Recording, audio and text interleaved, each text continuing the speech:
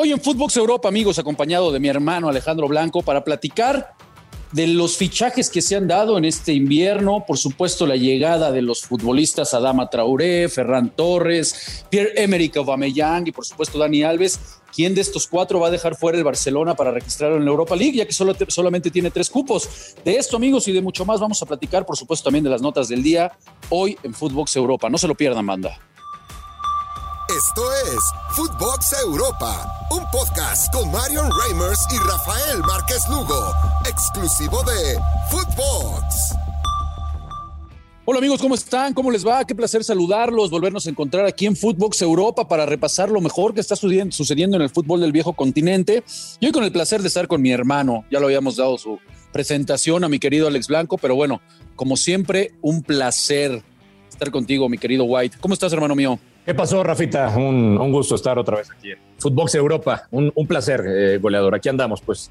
Hay muchas noticias para darle figura. Cuando quieras nos arrancamos. Sí.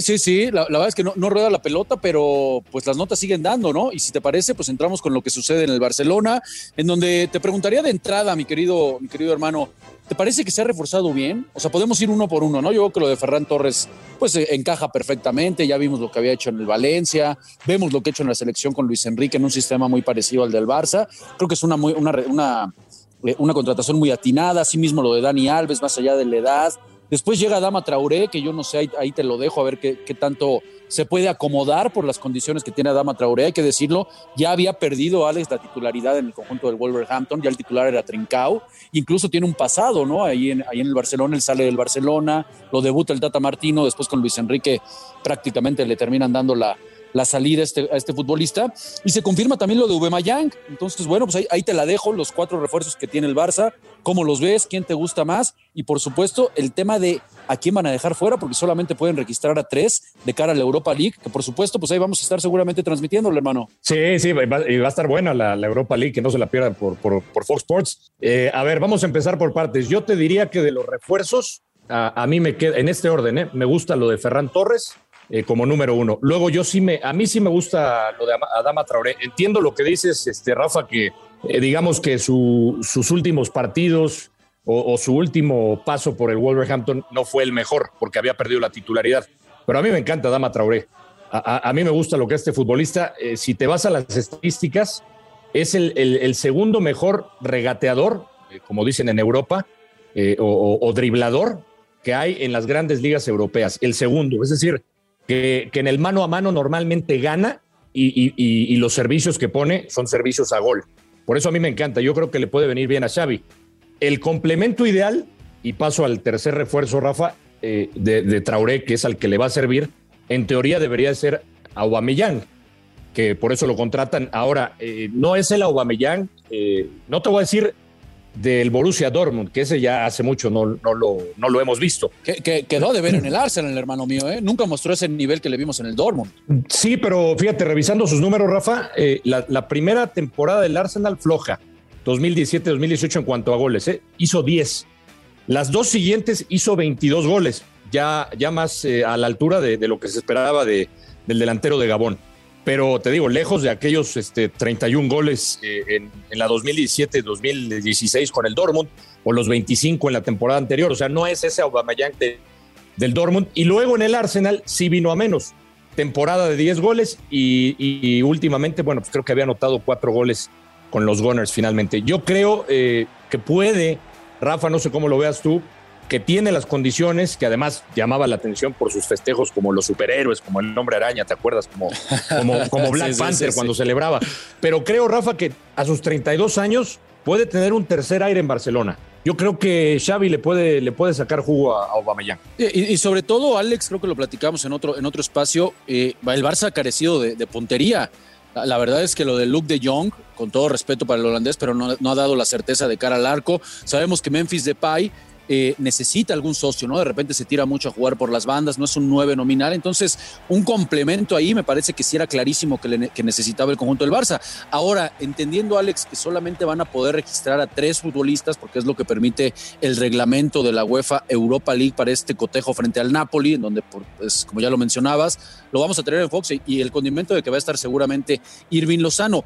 ¿A quién crees que deje fuera, Alex? Porque, a ver, lo de Dani Alves yo creo que ha caído muy bien, ¿eh? Serginho Dest incluso ya no juega prácticamente como lateral. Cuando lo llegan a utilizar, ya lo utiliza Xavi como un futbolista de condiciones más ofensivas, lo hemos tirado como un extremo, incluso por derecho, por izquierda. Entonces, ¿a quién podrías dejar fuera de estas 4 contrataciones? Pues ahí te voy a llevar la contraria, Figo. Ya sabes que no me gusta. No. Yo dejaría fuera a Dani Alves. A Dani Alves, Figo. Bueno, fíjate, pues, lo que te voy a decir. A ver, dime. Porque entiendo lo que le puede dar Dani Alves al vestidor, con su experiencia, con su recorrido, que además físicamente el tipo se mantiene impecable. Pero yo creo, figura, que el problema no pasa tanto por ahí. Tú lo decías, yo creo que más bien es en el ataque, ¿no? Y entonces, si sacrificas, por ejemplo, a Traoré, que entiendo en el papel es el que le puede surtir de balones a los delanteros, o vas a sacrificar a Ferran Torres, que te puede jugar de falso 9, tú ya lo decías, es un futbolista que se mueve en distintas partes del ataque y que le puede dar algo distinto al conjunto de Xavi. ¿A Aubameyang crees que lo va a sacrificar? Yo no lo veo. A mí, digo, estoy pensando en voz alta y lo que yo haría, figura. Yo no registraría a Dani Alves, porque finalmente ahí hay gente que no le gusta, pero yo creo que te puede cumplir el estadounidense en esa banda. Hay gente que lo ha acabado, de hecho se decía que iba a salir del club, como tú bien lo decías, lo ha puesto más adelante, incluso puede jugar como lateral izquierdo. Yo no lo veo hasta con malos ojos. Es más, te agrego otra cosa, figura. Traoré, en una de esas, hasta lo pueden jugar como lateral, ¿eh? Pues sí, puede ser. Sabemos que le gusta jugar pegado a la banda, con la potencia que tiene Traoré, no sería para nada descabellado. Ahora, han sido buenas contrataciones, Alex. Yo creo que hay que darle mérito a lo que ha hecho Matteo Alemany.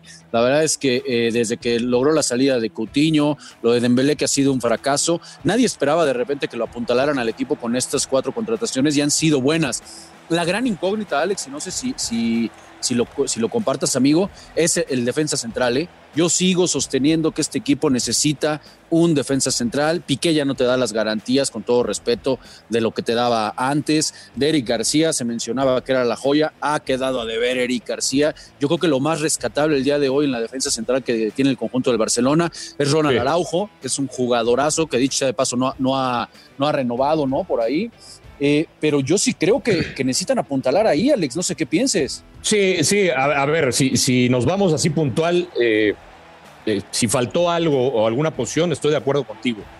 El tema, creo que con lo que tenía el Barcelona para jugar, pues yo también pienso que hizo gran trabajo el director deportivo en cuanto a contrataciones. Me parece que en el sentido de los centrales, pues están apostando a que Eric García tenga ese nivel que esperamos, que le vimos al futbolista en algún momento y que se espera que tenga en el Barcelona.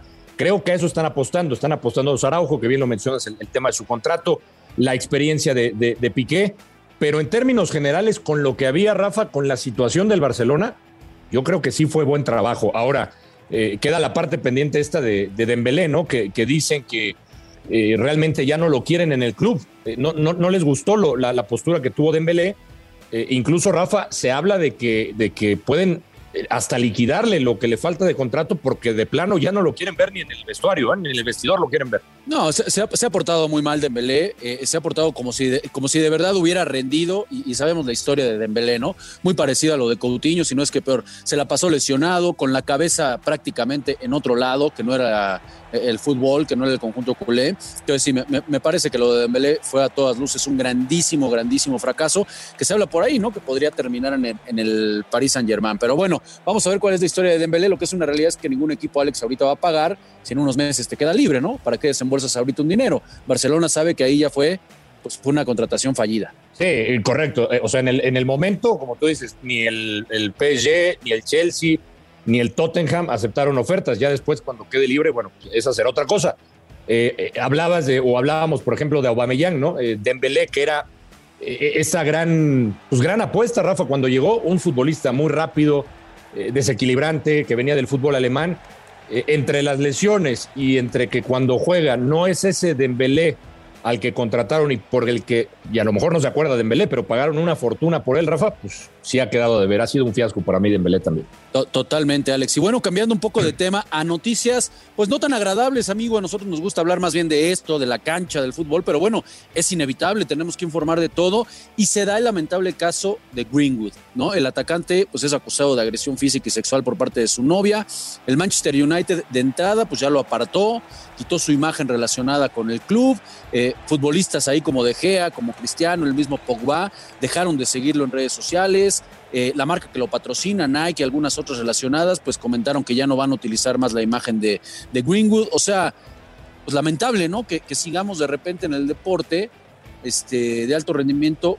Por supuesto que no se puede permitir en ningún lado, pero bueno, estos que son imagen, ¿no? Que lo sigue mucha gente, que son imagen para los niños, pues lamentable, caray, que a estas alturas de la vida sigamos presenciando este tipo de estupideces, ¿no? Sí, ya el United había dado a conocer tras este lamentable incidente, ¿no? Y el cual condenamos, Rafa, la violencia de género, cualquier tipo de violencia, que no iba a volver a jugar ni entrenar hasta nueva orden porque siguen las investigaciones. Y bueno, los compañeros hacen lo que tienen que hacer, ¿no?